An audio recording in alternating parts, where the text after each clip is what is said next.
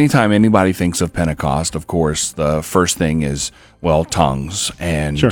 the other thing is, well, they looked and acted drunk. Well, there was more to it than that. In fact, there's a theme within it that's I think it's rather interesting, and the little piece of a verse, and they shall prophesy. So we started out this morning back to Babel, and we journeyed to Jerusalem, and a few stops in between. Well, there's a lot of overlapping pictures that help reveal the heart of Pentecost, and against the goal here is, how do we encounter Jesus in Pentecost? In fact, I don't think that I would have ever been baptized in the Holy Spirit if it wouldn't have been for that reality, the desire for more Jesus for me.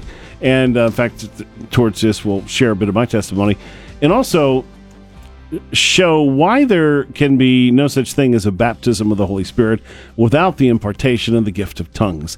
You know, there's lots of opinions, and unfortunately opinions, they don't line up with Scripture. They're kind of worthless, aren't they?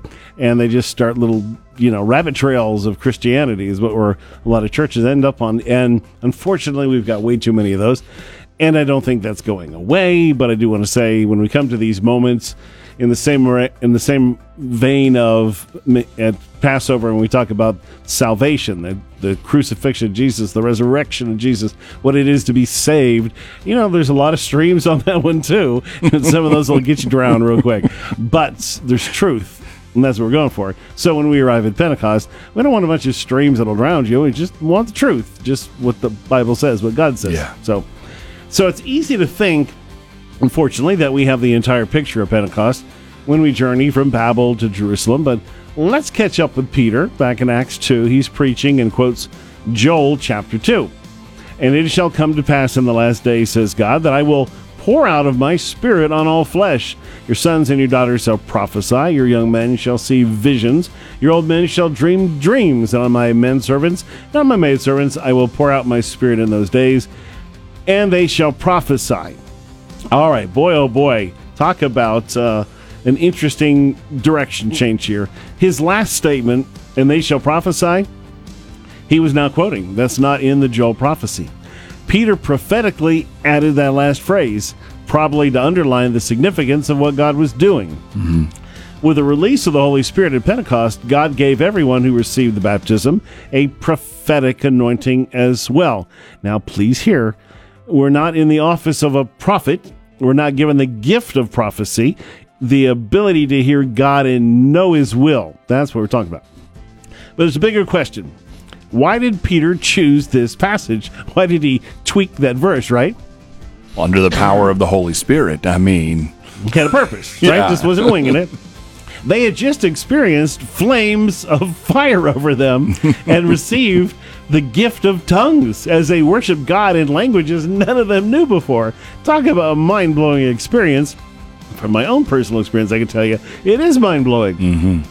But this verse from Joel says nothing about flames of fire or tongues. It's interesting. The one verse he picks to describe it all has nothing to do with what just happened to them. right. Which, those two things, flames of fire and tongues, were the primary experience of the Holy Spirit infilling that day. Same thing at Mount Sinai. So the experience of Pentecost for the others there did not include any dreams or visions either. It really seems like, Peter, what are you preaching on here? It says your first sermon, and you're like all over the place. 1 Corinthians 14:39 links together prophecy and tongues. Therefore, brethren, desire earnestly to prophesy. Do not forbid to speak with tongues. I don't think you can get much clearer than that. So if you're in a stream that says it's not real and it's not happening anymore, there you go. But it doesn't say they have to occur together, prophecy and tongues.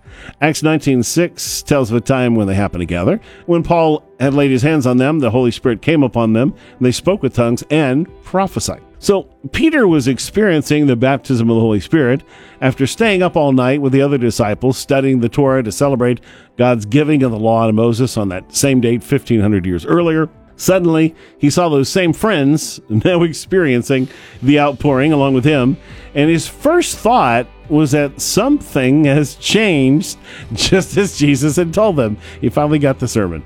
Common men, after receiving the Holy Spirit, were suddenly prophesying in the streets in a way that only someone in the office of a prophet had done before, and it was happening just as Joel predicted.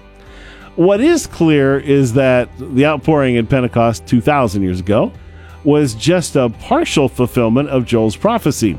The signs such as the sun and moon growing dark with blood, fire, and smoke, they didn't occur.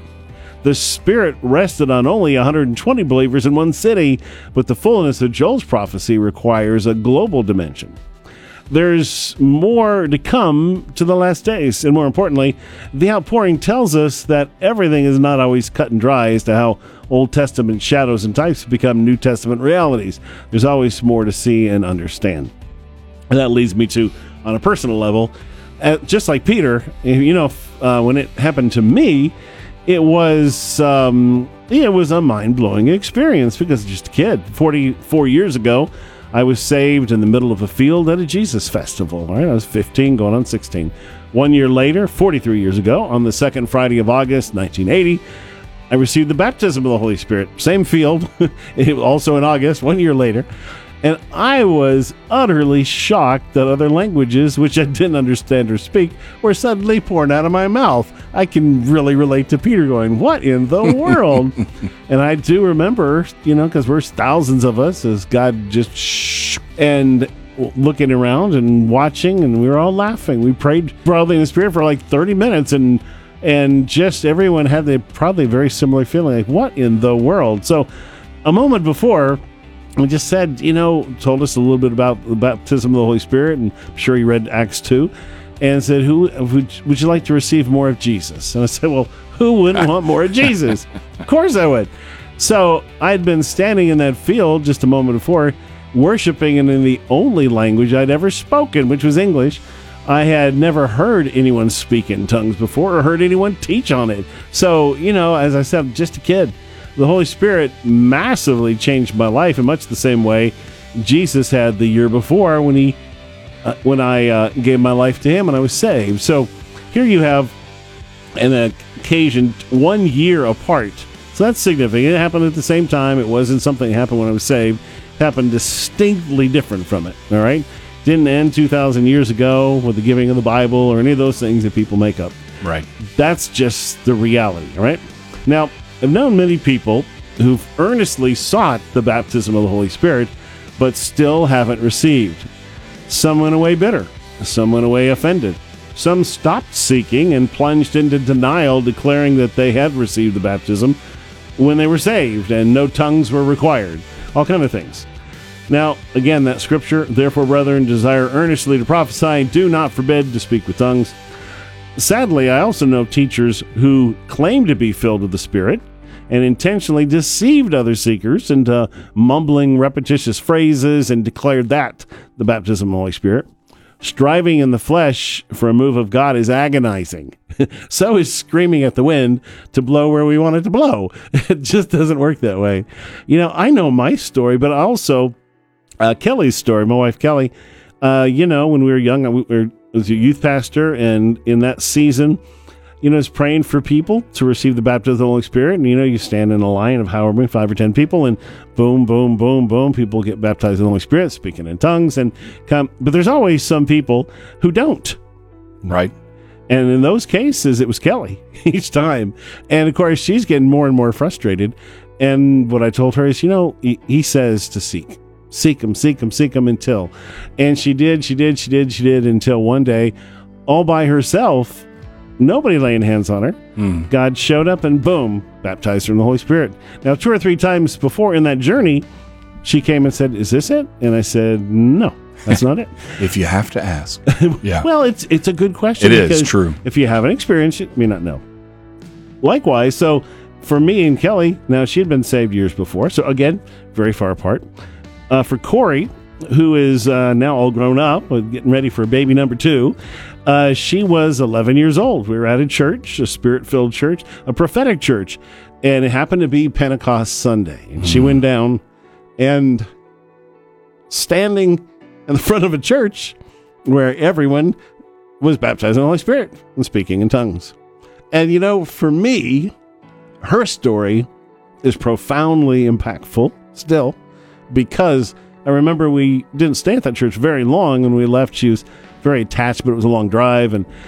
And I'd ask her, how do you feel, having to change churches and leave your youth group and all? She said, It's okay because I can hear the voice of God. And for my money, you can have all the arguments you want about Pentecost and baptism, and this and that and the other thing. In the end, what he brings is that spirit of prophecy. Mm-hmm. It is writing his word that is the direction that's happening. It's that shifting, that changing that comes upon us. And, I would say for anybody, that's why it don't come up with new theories. Just do what he says until you receive.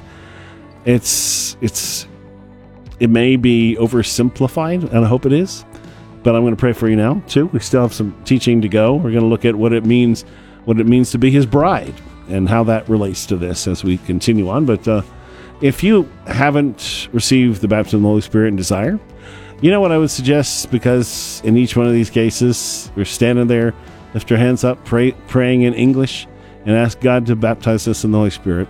And he did, and eventually that English language turned to another language.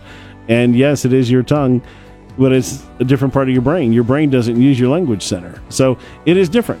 And I would ask that you would just do that until God pours his Spirit on you. Don't rearrange it. Don't change it. Don't rewrite verses. Just let him fill you. So, Father, thank you first for this day of Pentecost that's approaching. I thank you that you've baptized people in the Holy Spirit on every day of the year. It didn't have to come on one day, but this day is approaching. And so this day right now, as we're teaching on it, Lord, it's a great day to be filled with your Spirit. So I ask in the name of Jesus that right now, as they are crying out to you, with anyone who's desiring to receive it, God, I ask you that you baptize them in the Holy Spirit, that you fill them with your Holy Spirit with evidence of speaking in tongues. That, Father, you would pour out over them your spirit of prophecy, that, Lord, you would heal them, that you would deliver them, that you would pour out dreams and visions and the very fruit of your Spirit, that lives would be profoundly impacted and changed every day of their lives. And I ask it all in Jesus' name. Amen.